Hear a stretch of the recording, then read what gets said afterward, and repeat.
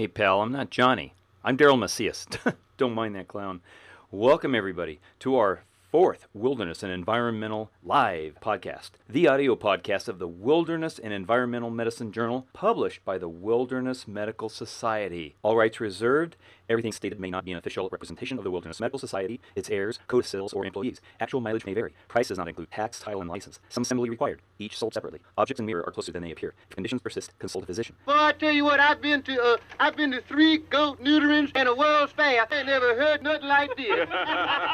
We have an exciting edition for you for December 2016. We'll be discussing improvised wound irrigation techniques and improvised burn care featured in this month's journal, which is hopefully going to be a whole lot better than listening to some of the recent political commentary. So, thanks for your attention. Thank you for your support. We'll then chat about rock climbing injuries with an excerpt taken from the UNM Mountain Medicine podcast that I host. Then we will talk about the new avalanche resuscitation guidelines recently discussed at the International Commission of Alpine Research in Bulgaria. We'll then wrap it up with an update on the Nepal Diploma of Mountain Medicine program. Then we'll wish you a great holiday. Penny died from convict. Always thought that he was sick. It's a swine flu. And if you sneezed right near him, he would run away real quick. Get away from me. He always told his doctors, I have got this awful thing. My sciatica. They always said you're healthy.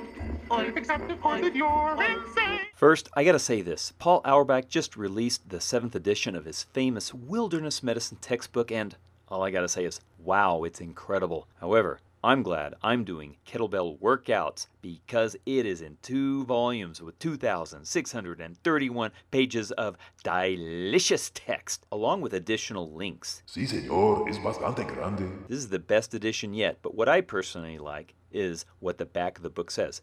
Acquire the knowledge and skills you need with revised chapters, providing expanded discussions of high-altitude medicine, improvisation, technical rescue, telemedicine, ultrasound, and wilderness medicine education, besides 10 new chapters. Now, I had the privilege of co-authoring the improvisation chapter with Ken Iserson, and I'm psyched that it came out nicely. So here's a shout out to Paul. Great job.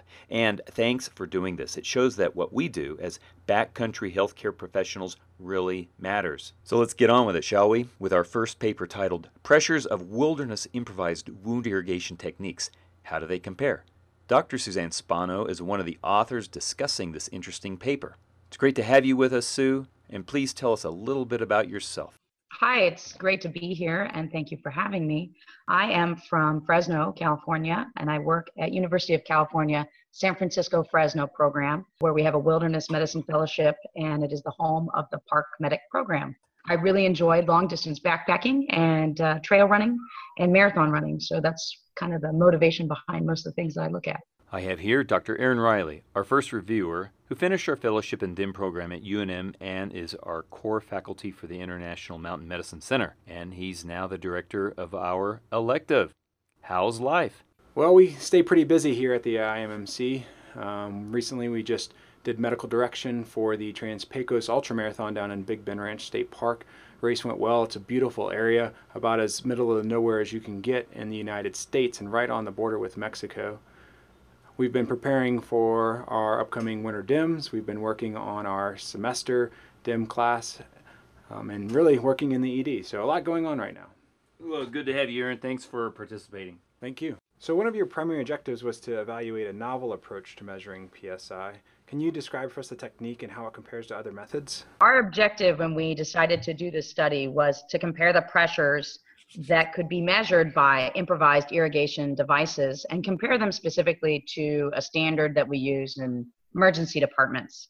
And that commercial standard is for our emergency department and for many, is a 500 milliliter compressible plastic bottle with an opening at the tip that then has a splash guard. And so that's what we use in our level 1 trauma center for wounds. And so that was going to be our standard to compare improvised devices against. The improvised devices that we tested were a 10 milliliter syringe that comes in first aid kits, a 10 milliliter syringe with a 14 gauge angiocatheter attached to it with the needle removed, a 50 milliliter Sawyer syringe, which is used to clean water filters, which lots of backpackers would have, a plastic bag punctured with a 14 gauge needle as described by Auerbach and Weiss in several texts as a good improvised choice. A plastic water bottle with the cap punctured with the 14 gauge needle, and also a plastic water bottle with a sports drinking top, the kind that you kind of pop out to suck on. And we also compared a Osprey bladder hydration system, because a lot of people use bladder hydration systems when they go in the backcountry. That's pretty much everything we used. So what we did to test these devices was put them on a support that was level and aim the device toward a piece of glass with a camera behind it and compress the device with maximal manual force and measure where the stream of water hit the glass with the camera. And we use a calculation with a bioengineer from Berkeley to help us calculate the PSI from those measurements. Each device was tested 5 times. What we found is the highest pressures came from small reservoir systems. So the 10 milliliter syringe with 14 gauge angiocatheter had the highest, a range between 16 and 49 PSI. A 50 milliliter Sawyer syringe also had a fairly high pressure from 7 to 11 PSI. When you get to the water bottles, the punctured and the sports top water bottle, those range from 7 to 25 and 3 to 7 PSI. Now, all of those were at or above the pressure measured by the commercial device, which was, again, that compressible water bottle with splash guard used in the ER, and that put out 4 to 5 PSI. The bladder and the Ziploc with puncture holes in it didn't really do all that well, 1 to 2 PSI or 2 to 3 PSI. But we did find in our conclusions that our methods were pretty much validated by pressures reported with other types of measurements. And we found, again, that the sports top water bottle was most similar to the commercial device standard that we use in the ER. So our model is basically a mathematical model. We're calculating pressures using a surrogate measure. And that surrogate measure is obtained by squirting water at a glass and measuring how much it falls during the course of its trajectory using projectile mechanics. So this is a really simple way to measure pressure. It's just measuring the loss of the height of a projectile arc based on the initial force of which it was expelled from the container. Previous methods used in other papers include benchtop model that has a closed system with the pressure gauge inside.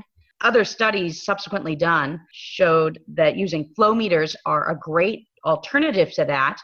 But that being said, a flow meter is put at the exit of a container and isn't really a good measure when you can't have a uniform exit. So you don't have a uniform exit for a plastic bag with holes in it. You could also put pressure sensors at the wound, but all wounds are a little bit different and pressure sensors are pretty expensive. So that's something that we tried to do, but it was costly and we felt that it couldn't be reproduced. Did you compare your calculated pressures to any type of gold standard? Or in other words, did you confirm your calculated findings for PSI? So we didn't have a gold standard for PSI at all. But we did do 2 things to kind of give our results a frame of reference. First was we compared our pressures to pressures that were obtained from these other studies. And these other studies did use punctured plastic bags, and in these cases were saline bags, and they did use the compressed water out of syringes. So we compared our results with the results of those types of devices being used in the other studies, and they were very similar. The other thing we did, which I think was even more important, was we compared our results to that of a commercial device that's used in most acute care settings, so that even if our results didn't externally validate, internally you had a validation that would make the results make sense. But both worked out well. So from previous publications, recommended wound irrigation pressures tend to range in the 6 to 15 PSI range, with some evidence that lower pressures with higher volumes are okay, but the higher pressures can possibly cause increased tissue damage and drive contaminants deeper into the fascial planes. Can you describe your findings and how we can use your calculations to guide improvised irrigation techniques? So a couple things. Recommendations are really all based on who you're asking, and there is not a lot of literature in this area for consensus guidelines to be based off of.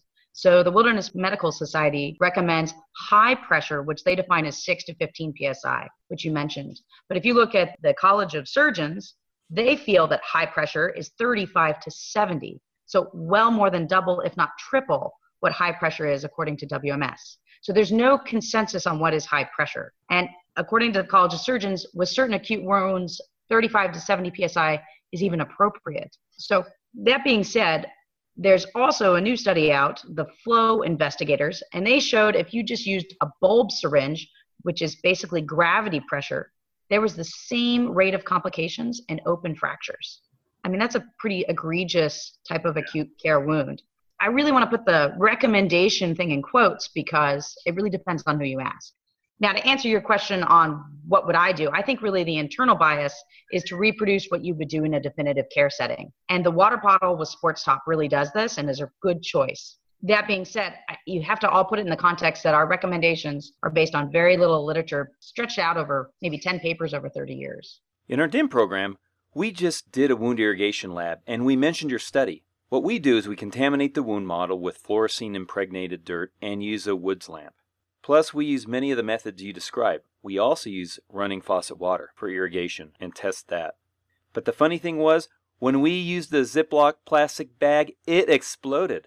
Now, I suppose you can increase the PSI, and you can squeeze, but not so much because you'll destroy the bag. Aaron? So since your findings suggested that both the 10cc syringe with the angiocatheter and the 10cc syringe by itself both consistently had pressures over 16 psi, should we avoid using these methods for irrigation altogether? Maybe not using them is not the right answer because high pressure is really detrimental in chronic wounds, which I hope we're not seeing in the wilderness, because that's where you really drive bacteria into planes. And over-irrigation in lightly contaminated wounds is really an issue with high pressure, but again, wilderness wounds tend to be very contaminated. And I think when it comes to ideal irrigation pressure, we really have an ongoing debate and the jury's still out. That said, I did want to mention that there is a real limitation to the 10cc syringe method. And I don't think that limitation is the pressure, but really the volume delivery per use that makes it very impractical. Also, the speed of emptying really impacts pressure delivery. So if someone empties a 10cc syringe over 60 seconds instead of over 2 seconds, you're going to have very different pressures. And so I think really the next step naturally would be to set some sort of protocol where you empty a reservoir of a specified size in a certain amount of time to have a consistent result across people using that method.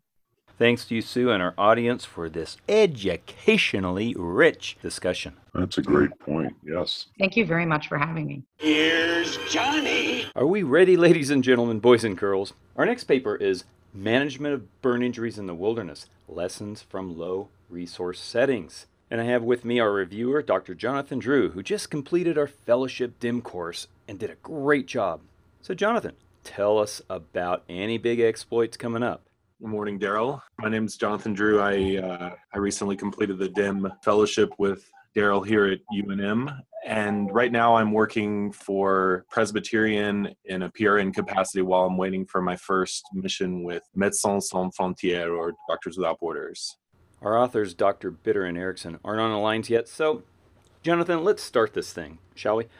Let's start with a synopsis. This is a review article on burn management in austere settings. Did you know this, Jonathan? Burns comprise 8% of all wilderness-related injuries. Yikes! Now, lots of these injuries are minor, but keep in mind that not only campfires, but propane explosions and even touching a hot stove or lantern are causes, as well as bad wildfires. And unfortunately, here in New Mexico, we often see burns from people throwing gas in the fire or smokers lighting their cigarettes while on oxygen. It's sad but true. Hey, stop laughing. It's true. Oh gosh. Hey, there goes the parrots. We got seizures here. We got active convulsion here. Give me that Ativan. All right, so we're having a good time.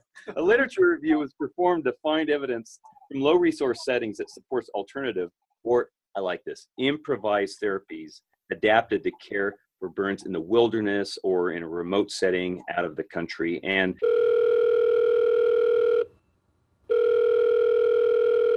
I broke this up because after decompensating into laughter, we continued on and on for 10 minutes having a discussion without the actual authors. But we didn't realize that they were on the line all along listening to this conversation. So when we realized that they were on the line, we all had a really good laugh. Then we continued on with the discussion with an introduction for Dr. Cindy Bitter. Hi, this is Cindy Bitter. Thank you so much for having me on the podcast. I am faculty at St. Louis University in the Department of Emergency Medicine, as well as the College for Public Health and Social Justice. I actually just completed an International Emergency Medicine and Global Health Fellowship at the University of Illinois, Chicago. And one of the projects I undertook was doing clinical work in Uganda, reviewing some literature to rewrite their protocols I did an extensive lit search on treatment of burns in sub-Saharan Africa and was chatting with one of the faculty, former faculty at UIC, Dr. Erickson, and he had just come back from a trek in Nepal and seen a patient who used alternative wound therapies. So we decided to combine these experiences and write a literature review that might be applicable to the wilderness setting. One of the things that's really fascinating about burn care in sub-Saharan Africa, going back to the discussion about the fluid resuscitation, is that when a burn center in Malawi tried to adopt more what we would like to think of as modern or more developed burn care, their mortality in children actually went up as they increased fluid resuscitation and performed early excision and escherotomy and skin grafting. That was not a randomized trial, that was a before and after comparison, but it did speak to the issues of trying to implement what we consider modern therapy in other settings, in more austere settings. And also, I believe one of the complications came from fluid therapy because another trial of sepsis in children in sub-Saharan Africa showed increased mortality with volume loading, which we consider a standard of care for resuscitation. And that was one of the reasons that we pulled the review and came to look at some of the alternative fluid volume resuscitation formulas, comparing Parkland versus modified Brook versus the rule of tens. Unfortunately, there's not actually been a head-to-head comparison of these volume resuscitation guidelines, but there does seem to be some anecdotal evidence that the Parkland formula may over-resuscitate. Cindy, do you think that part of the reason that they're over-resuscitating these children may be that they're overestimating the body surface area burned? There's lots of data in the U.S. and the Western world that we overestimate percentage of body surface area burned. Yes, that is definitely a problem when you look at more experienced providers versus less experienced providers, burn centers versus community centers that don't have as much experience. The burn TBSA tends to be overestimated, obviously leading to increased fluid volumes. But because they've also shown problems in sub-Saharan Africa with over-resuscitation in sepsis, I do believe there's probably some physiologic differences with the chronic anemia, chronic malnutrition. After doing this review, do you have any different recommendations for the superficial partial thickness burn care, comparing what you've seen and what your recommendations were in sub-Saharan Africa to what we think of as standard of care here in the developed world? Burn care is evolving. And what I learned when I trained some years ago was silversaline ointment, the SSD. And that's really falling out of favor among burn centers, but it's still used in the community. There is data that shows that regular antibiotic ointment is just as good for a superficial partial thickness burn. And I think we underutilize that. There are lots of problems with SSD, but that is still standard of care in much of the low and middle income countries. It's a false gold standard when we're looking at some of these alternative therapies, because we do know there are treatments that are better, but we are also comparing it to what is currently in use. I actually was very impressed by the literature basis supporting honey as a alternative dressing. Yes, we do have to be careful about botulism. Certainly in the US, there are medical preparations of honey that can be used. Once again, taking something that should be fairly simple and making it into a commercial product that is not readily improvised. But I think for most cases, the types of honey that's available in the low and middle income countries that's food grade is probably adequate. That may be a particular problem in people that are malnourished, potentially hypoalbuminemic, and do not have the ability to regulate their volume status as well as people that have full nutrition. So in sub-Saharan Africa, they tend to use lower volumes for resuscitation, and they are very, very experienced using oral rehydration for their burns compared to IV. Cindy, can you comment on some of the commonalities that you saw in these improvised wound dressings, and maybe generalize for our listeners things to look for in potential improvised wound dressings when they don't have the standard of care agents available? Yeah, I believe for the dressing material, it varies a little bit by the class of things we were discussing, but certainly honey, the benefits of honey we think are a combination of the hyperosmolarity as well as some of the trace elements and other compounds such as inhibins that are present in honey. There's much better evidence for honey compared to some of the other agents. Honey, honey, honey, honey, honey, honey, honey, honey. Sugar paste also has the advantage of being hyperosmolar, but it doesn't have the other compounds. And when you look at some of the other more plant-based therapies, you do have a starchy matrix that is probably hyperosmolar as well with the boiled potato peel dressing. I think with the leaf type dressings, again, there's evidence for banana leaf. There's not evidence for other types of waxy leaves, but I believe the benefits would be the same. So certain palm leaves, some citrus leaves, yucca, agave, those leaves have the very similar surface with the waxiness. Once the leaves are cleaned, they should work the same. I would not want to use anything that had a lot of aromatic properties because you worry about other species-specific compounds that might be irritants. With regards to the fruit-based dressings, the literature on that is very, very interesting. The papaya literature in the initial papers that discussed it, it was literally mashed papaya. You're taking a preparation directly from the fruit. The study for kiwi was the same. There's not human evidence, but there was animal evidence that kiwi worked in a similar manner. And you have the enzymatic debridement in those agents, which is thought to reduce eschar formation that might delay wound healing. The commercial preparation is called Nexibrid as a trade name, and it's an enhanced preparation of bromelain, which is one of the enzymes in pineapple. There's not really any studies of pineapple flesh. The commercial product is derived from the pineapple stems. Unfortunately, as a commercial product, it's not well described how it's actually made. So they say that it's concentrated bromelain and some other proteolytic enzymes, but they don't describe a method that we could use to improvise that type of preparation in the field. I guess in summary, it seems like there's a lot of promising potential with using these flesh-based dressings, but since we don't have any human data or human studies, that this would sort of all be theoretical and benefit. But the potential there for using papaya, kiwi, pineapple as an initial dressing is there. I think it's reasonable to use mashed papaya or mashed kiwi if you don't have any standard agents. I would be a little more cautious about pineapple because I don't know and was not able to determine the concentration of bromelain in pineapple. So I don't know how concentrated those enzymes would be. I would also be worried that pineapple flesh is a little bit acidic and might be painful. The benefit of some of the fruit-based therapies is the presence of vitamin C, because super therapeutic doses of vitamin C given systemically are being trialed in Japan and seem to have good improvement in healing of the burn wounds. We don't have evidence for local application of vitamin C or other antioxidants, but there's certainly a theoretical benefit to having some free radical scavengers and antioxidants locally available at the wound, and that would be present in very high concentrations with papaya and also with kiwi. Here's a case. One guy burns the tip of his finger while boiling water, and it falls on the leg of a friend. I got a bucket of ice in my igloo. Should I dump it on the other guy's leg? I feel like cold therapy is something that's widely used, yet despite that, we don't have good evidence for optimal duration, optimal temperature.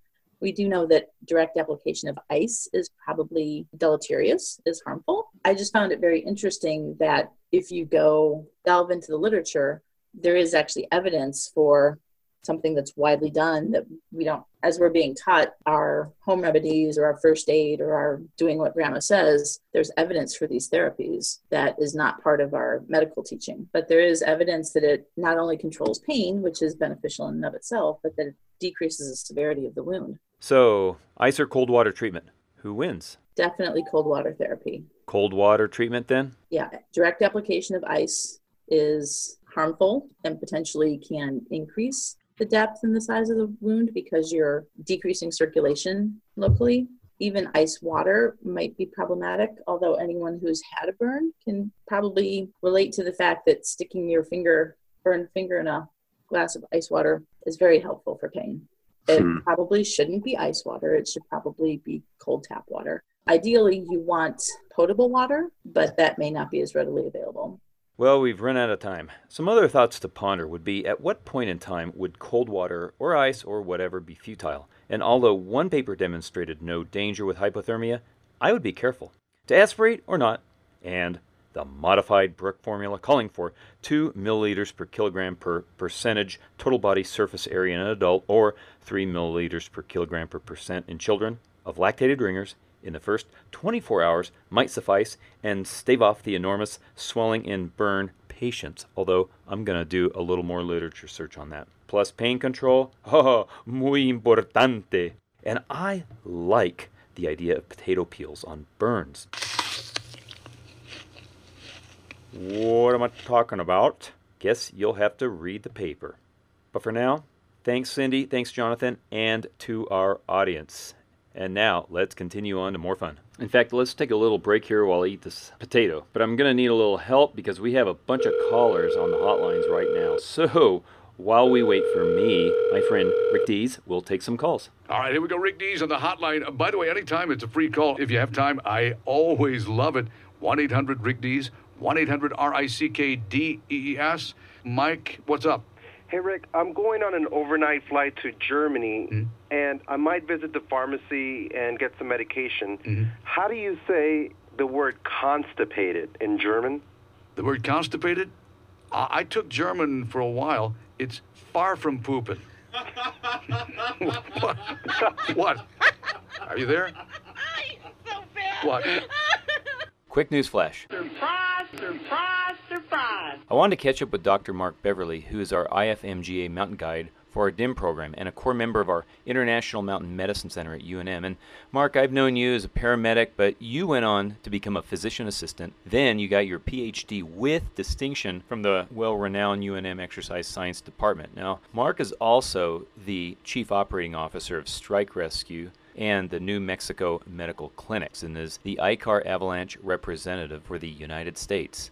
And I wanted to talk to you a little bit about your trip to Bulgaria with the International Commission of Alpine Rescue and some of the new things that are coming down the pike with respect to avalanche rescue. Yeah, so I'm the avalanche delegate for the Mountain Rescue Association this year, and I've been fortunate to be able to go for the last several years and really see a lot of the progression, the Avalanche Rescue Commission, and the information that's coming out of there. So it's been very impressive, and some of that information should get disseminated throughout the United States, so I'm glad we're doing the podcast. The other thing that came out of the ICAR Congress was something interesting, and it's this checklist for avalanche victims. And there's been some changes with regard to burial times, patency of airway, and potassium. Can you comment on that? We've seen some saves on a worldwide basis based on a couple of things. One is hypothermia, and the other one is having the presence of an air pocket. An air pocket, and we're talking about avalanche here, but not necessarily so. So you could extrapolate this into other simple hypothermic scenarios as well. Specifically to the avalanche checklist, burial time has gone up to 60 minutes. And if you're less than 60 minutes and you have vital signs, you just do first aid. If you don't have vital signs, you're going to do CPR and you're going to look at a core temperature. Now, this was the burial time was based on a 50% survival rate, which previously was 35 minutes. Is that right? That's correct. So you had about a 50-50 shot of living, at about 50 minutes. And then 35 minutes, it kind of started to dwindle off there. So there was a real sharp sigmoidal curve, and then it plateaued off at 15 minutes at a very low percentage rate. But they've looked at the data a bit more stringently, and what they've found is that people with air pockets specifically are living or have the potential to live longer. So if you can have or make an air pocket, then what you have is ability to give your buddies time to get you. So if you looked at somebody who, for example, they're greater than 60 minutes, you go down the list and they have no vital signs. Do they have a patent airway? That's the next question you're really going to ask.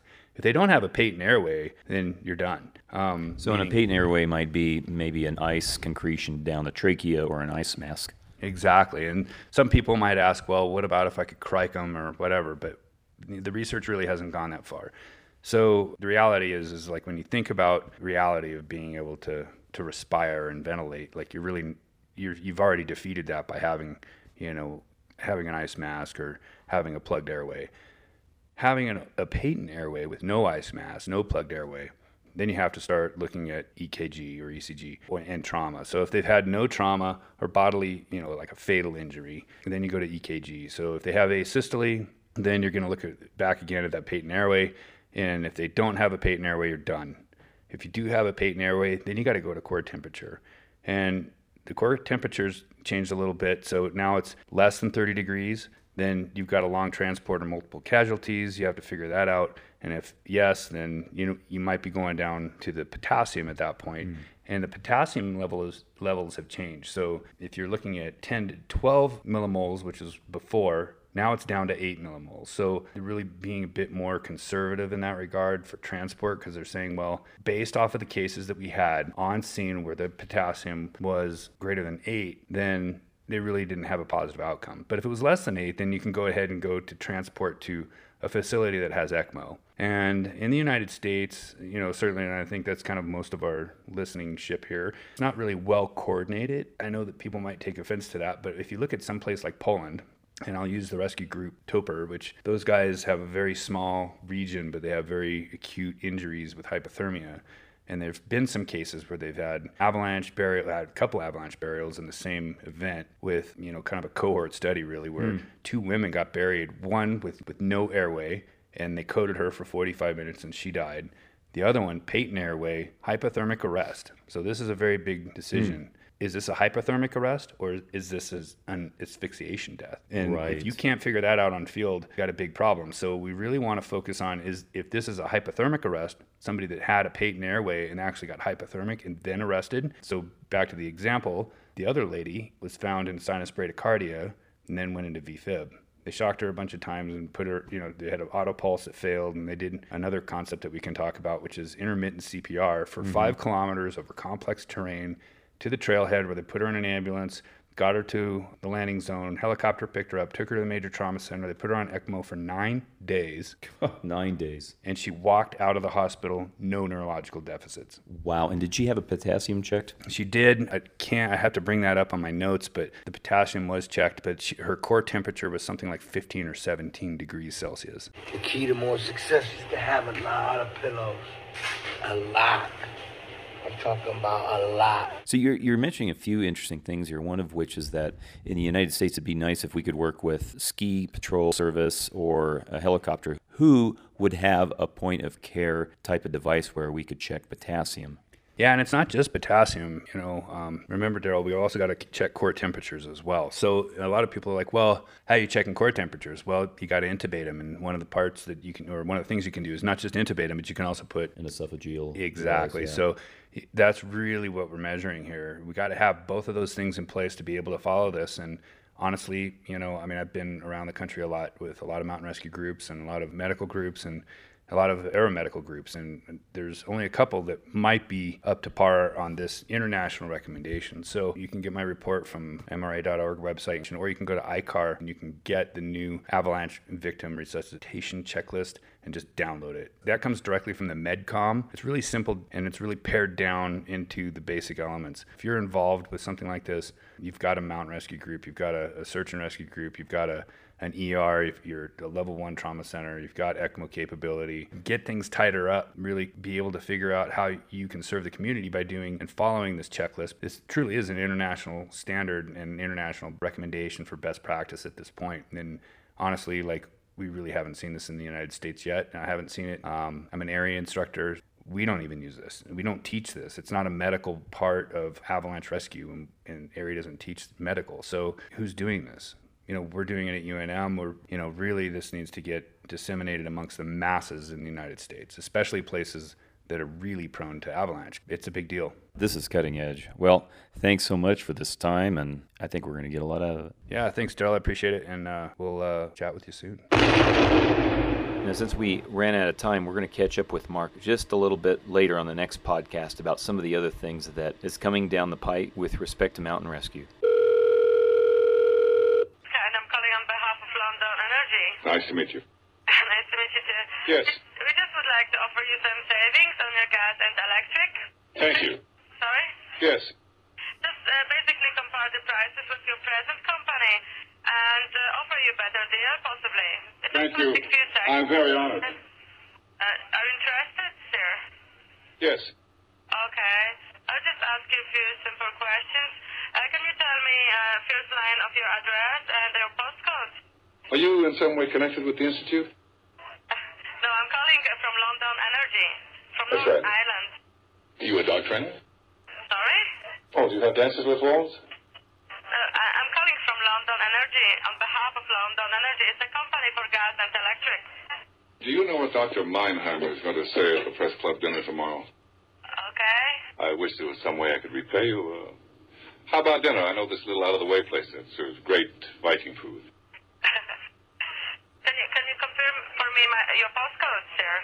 I know.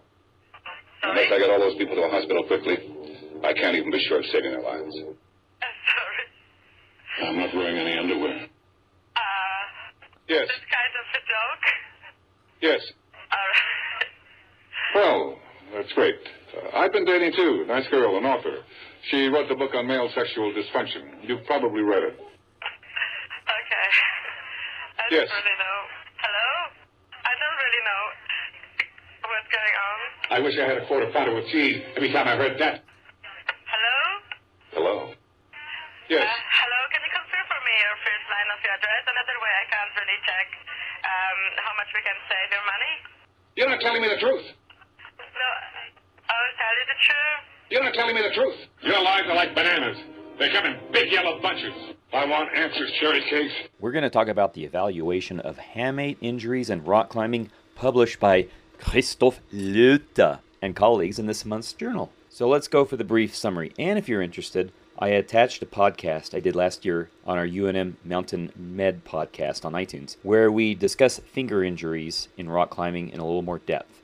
And there's a little primer on climbing in France as well. It's kind of fun. Yes, I had a great time doing that podcast, as you will hear. So, let's do this. Part of the beauty of me is that I'm very rich. Now remember that the hamate bone is on the ulnar and the palmar side of the hand/wrist, or on the pinky side of things. You can feel this bone stick out a bit with your other hand quite easily, and if you traumatize that little horn of bone from falling on it onto a firm surface after trying to send that hard boulder problem, or you're mountain biking hard and you got a little handlebar trauma to that area, your hand is gonna hurt. Big time. But did you know you can fracture that little bone without direct trauma? Yes sirree, folks. If you are a high-performance rock climber, you betcha, sugar britches.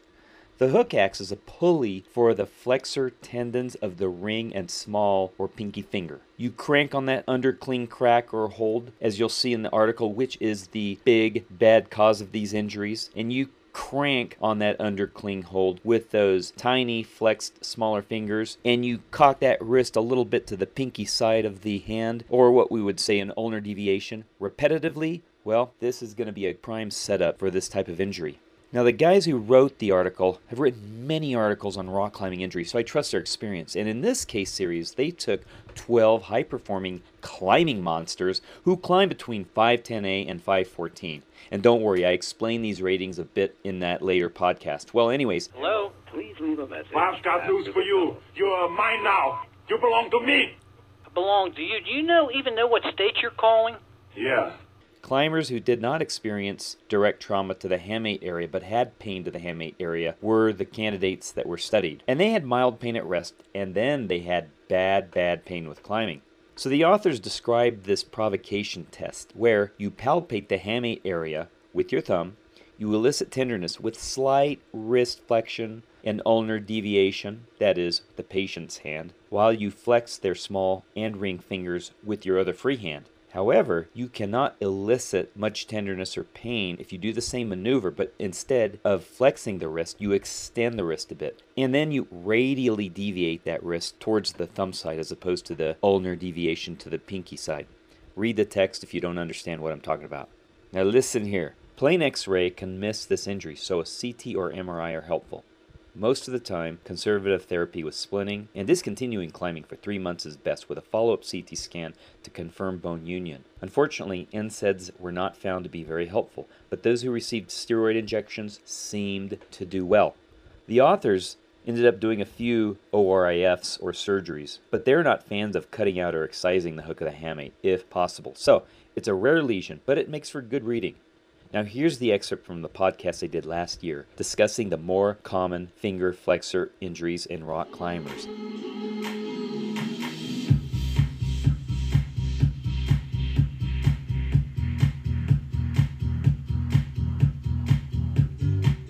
Très bien. Our discussion is going to center around 2 articles. One published by Scheffel in Wilderness and Environmental Medicine, March 2015, entitled Injury Trends in Rock Climbers, Evaluation of a Case Series of 911 Injuries Between 2009 and 2012, and another article by Schweitzer, Sport Climbing from a Medical Point of View, in the Swiss Medical Weekly 2012. Now look, the Europeans have done more studies in rock climbing injury Most studies have been done in a more controlled sport climbing environment, where the climbing is pre-protected by permanent bolts, be it outside or in the gym, and where 80%, yes, 80% of the injuries, folks, are upper extremity injuries, since sport climbing routes require incredible amounts of upper body strength versus longer mountainous alpine routes, where routes are committing because of poor, sparse protection, leading to falls with a larger proportion of lower extremity injuries. Now, I recall climbing Half Dome earlier in my climbing career. If you don't know, Half Dome's this 2,000-foot vertical climb in Yosemite, and I undertook this with a friend. We had just started the day when my friend took the lead a quarter of the way up, and bling, bling, bling, falling! Although he was roped up, a few pieces came out, and he fell 20 feet onto a ledge with an obvious ankle fracture dislocation. Needless to say, things got interesting, and boy, I had wished I had knew about wilderness medicine then. Anyways, lower extremity injuries and more severe injuries, as well as rockfall types of injuries and weather-related injuries, are more common on these long, what we would call alpine routes. But again, what we will talk about is sport climbing, which has actually increased climber performance over the past several years. And it has also brought on new climbing-specific injuries, such as closed flexor tendon pulley injuries or lumbrical muscle disruption. To give you a little perspective on how dangerous climbing is overall compared to some other sports, the injury rates for sport climbing is about 1 to 2 injuries for every 10,000 hours of climbing. Mountaineering is about 6 injuries per 10,000 hours of climbing. Soccer is 310 injuries per 10,000 hours, and rugby a whopping 2,860 injuries per 10,000 hours. So let's talk pulleys. I refer you to the site orthobullets.com to describe to you where some of these pulleys and tendons on the flexor surface of the hand are located. Now, if you were to look at your hand, you could imagine on that palm surface of your hand, there are these tendons that go from the tip of your fingers down to your forearms. And there are several tendons that allow you to flex or clench your fist or to grip a handhold. Now, of course, the shortest distance between two objects would be a straight line. But it ends up that when you bend the tips of your fingers, well, wouldn't you expect to see your tendons just kind of go straight in instead of preserving that nice palm shape of your hand? Well, here's the secret. There are these little things called pulleys which actually keep the tendons from bowing out or doing something what we call bowstringing. So simply said, pulleys prevent bowstringing of the finger flexor tendons. And bowstringing is not a good thing because it results in weakness and mobility limitation when you flex your fingers. Now, these pulleys have names. There's an A1 pulley.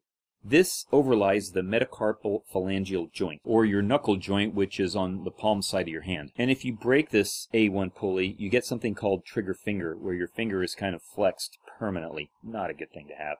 Then there's another pulley, the A2 pulley, which contains the finger flexors at the proximal flanks, which is, as you may recall, each of your fingers are composed of 3 bones. The bone closest to your knuckle is what we call the proximal flanks. And what some climbers do is they will actually put tape around that bone called the proximal flanks to kind of augment or enhance the A2 pulley's action. However, we don't know if that really works or not, but it's a prevention strategy used. So now let's put this into a little more climbing perspective. Enough of this anatomy stuff. Say you're holding onto a small crimper edge.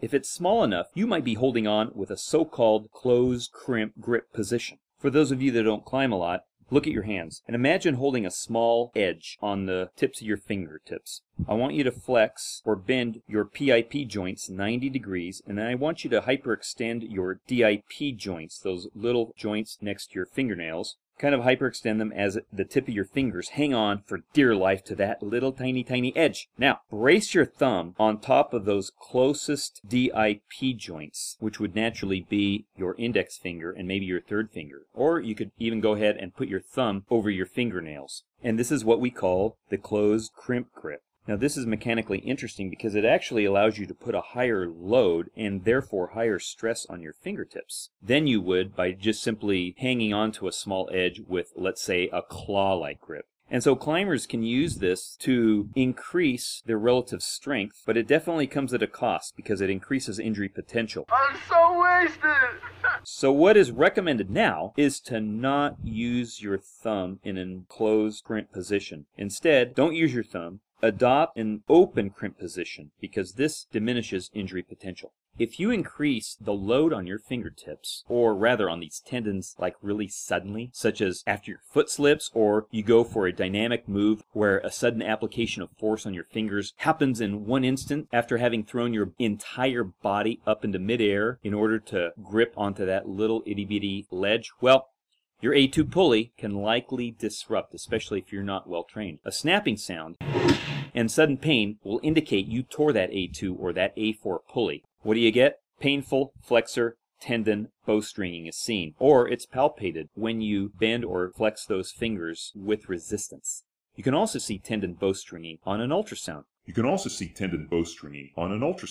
So what's the treatment? You get hurt now? Stop climbing now. Ice the area, and if it's just a pulley strain, Shuffle classifies this as a grade 1 pulley strain, where there's no bowstringing on ultrasound. And for a grade 1 pulley strain, you don't need to immobilize that finger. You just simply tape that phalanx that's closest to your big knuckle, if it's an A2 pulley strain, or you tape the mid phalanx if it's an A4 pulley strain. Then you basically do, after the inflammation is gone, range of motion exercises, and easy activity after a month. Don't overdo it. And then you can return to climbing after 6 weeks. When you start to climb, you want to tape the area for 3 months. Now, on the other hand, if there is a 2 millimeter or greater dehiscence of that tendon from the bone, or 2 millimeters of bowstringing, now we're talking grade 2 or 3 pulley injury scores. And what do you do with these grade 2 or 3 pulley injury scores? Well, again, conservative therapy. And then here's where things get interesting.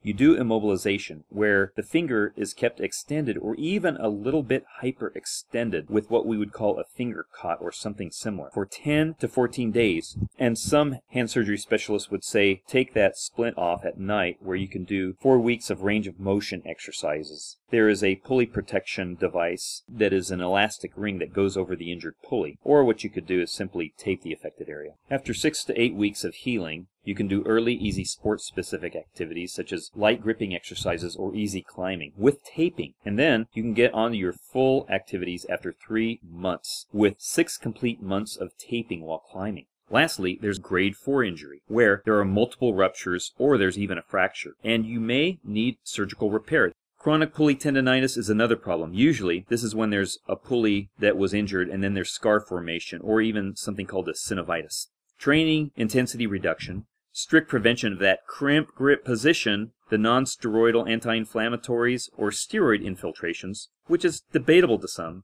and might actually reduce tendon strength, have all been used with fairly good results. But sorry, there's no exact numbers as to success in the literature, folks. Believe me, I've done the literature search. Ain't there yet. Belays off. I just finished leading this climb. Now, talk about Verdun and some of these cool areas in France to climb. Verdun is big wall sport climbing on nice blue limestone rock pockets and cracks. But it's committing, since you've got to descend down several hundred feet by rappel to near the river bottom. Then you climb up. Now the Calanques overlook the Mediterranean. This is in southern France. Imagine climbing this beautiful white limestone over a magnificently blue ocean. Then you jump into the water. Ah, glorious! Many of these limestone crags in France have very small holes. They're maybe large enough for 1 to 2 fingers, and these pockets might just only accept your tiny, tiny end of your fingertips. Ouch! See you later. We're back in the maison. Let's talk about these pockets. They might only accept fingertips. To increase finger load and strength of that one finger, that monodoigt, the other fingers simply just kind of hang outside, and they're almost completely flexed and bent inside the palm. As you extend that one finger, that monodoigt, and it is extended, it is straightened out, except for that little tiny end of the finger, that little tiny flexed DIP joint. What does this type of maneuver do? It increases a climber's strength by 50%, but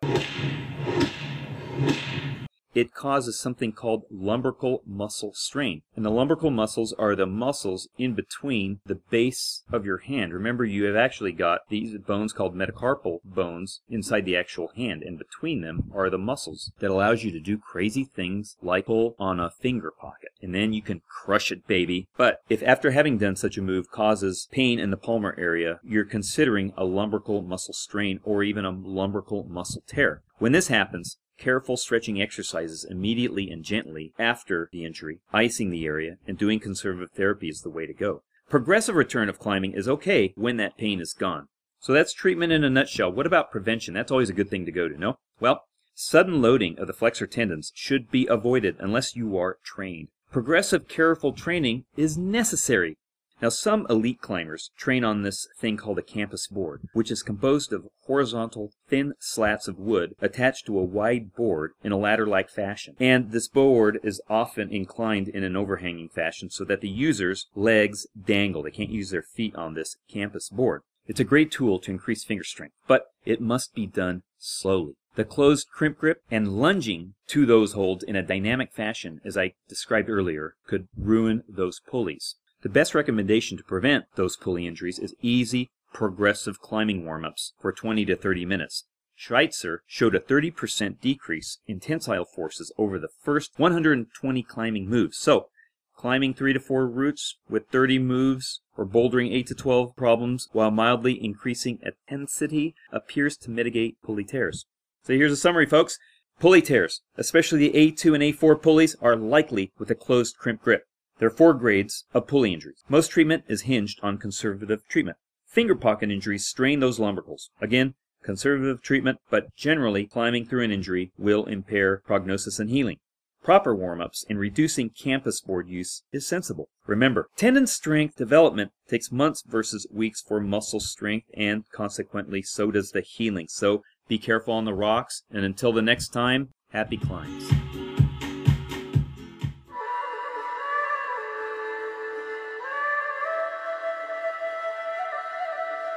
Welcome to the International Corner.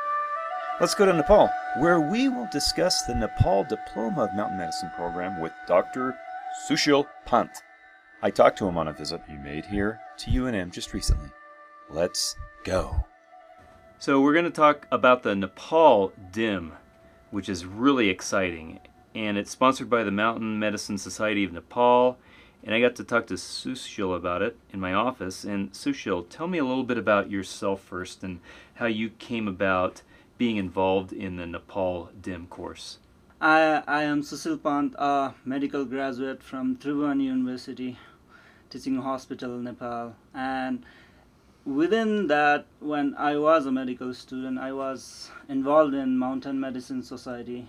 It's a society of like-minded doctors and medical students who are working under Dr. Buddha Basnath and learning about high-altitude physiology and altitude medicine. So I was introduced to it in my early medical school days, like my second year.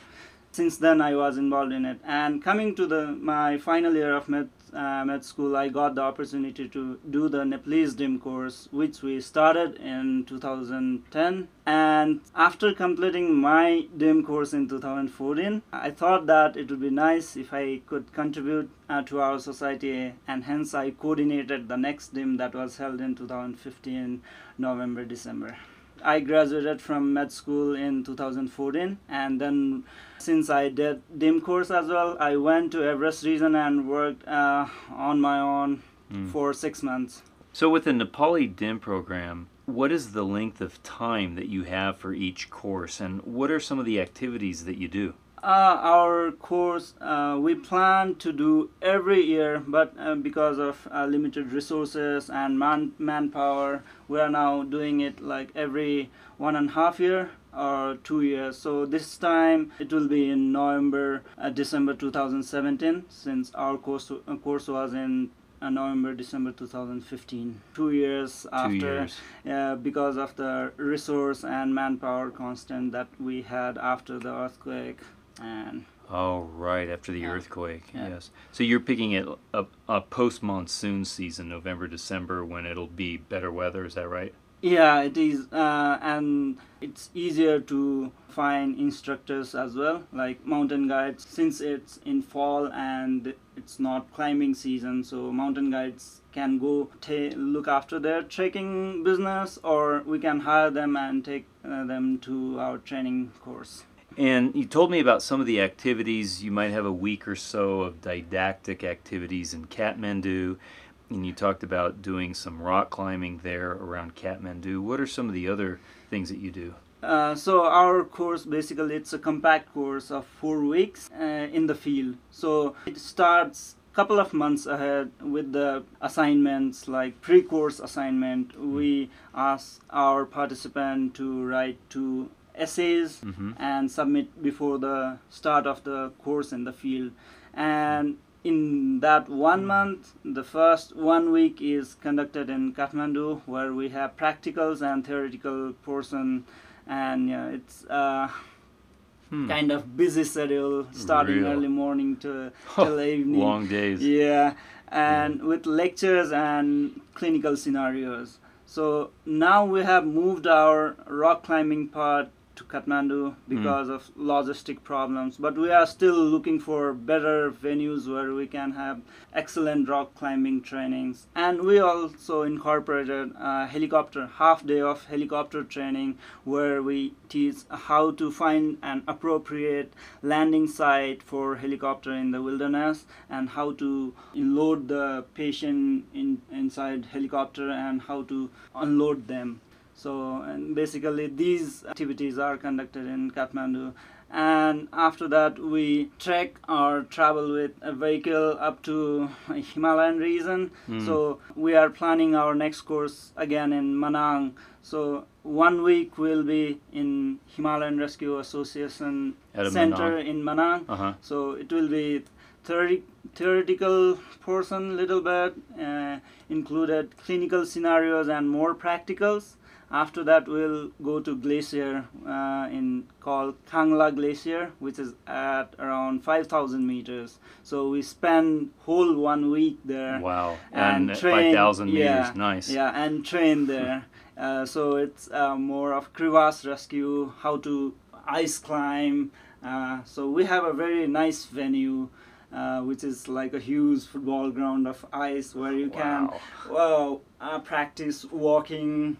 Like the area is really nice because there are few crevasses in that area, and there are other areas where there are crevasses where we can practice crevasse rescue and ice climbing as well. Wow, very good. How many students do you usually have? So previously we used to have around 15 students. Since last year we started taking around 20 students, and they are from all around the world. So last year we had from Australia, US, Canada, Sweden, and UK, and not to forget, we are trying to make doctors available for Nepal. So we have our group of Nepali doctors who are participating in the course. Oh, that's great. We are trying to build a group of Nepali doctors who can work in the mountains and help in the rescue. Have they done that, the Nepali doctors?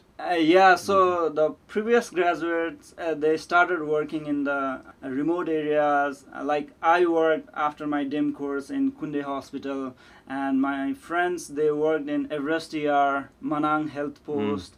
So we are trying, and my friends did help in rescue of avalanche victim in 2014 and 15 in the Everest.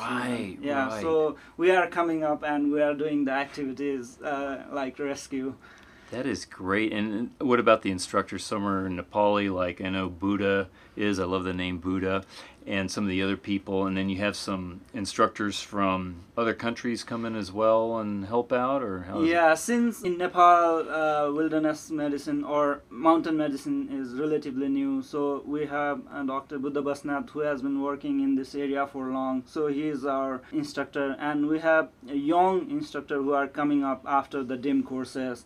Apart from that, we have instructors from United Kingdom, United States, Italy, Switzerland, and they are all mix of experts in altitude medicine, in emergency medicine, and in infectious diseases and wilderness medicine. Wow, I'm ready to sign up. How does one sign up to take your course? So we have our website www.mmsn.org.np. So this is the home website of Mountain Medicine Society of Nepal, the organizer of Nepalese DIM course.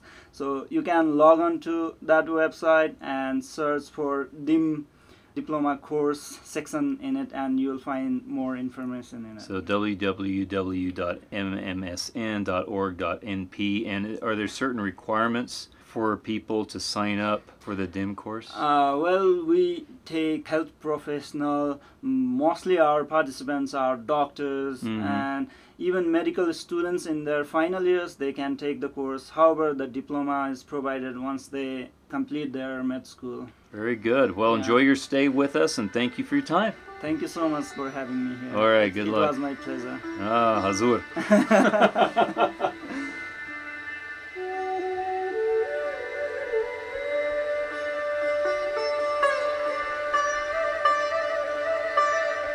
And that concludes our Wilderness and Environmental Medicine Live podcast, brought to you by the Wilderness Medical Society, which is copyrighted with all rights reserved, published by Elsevier.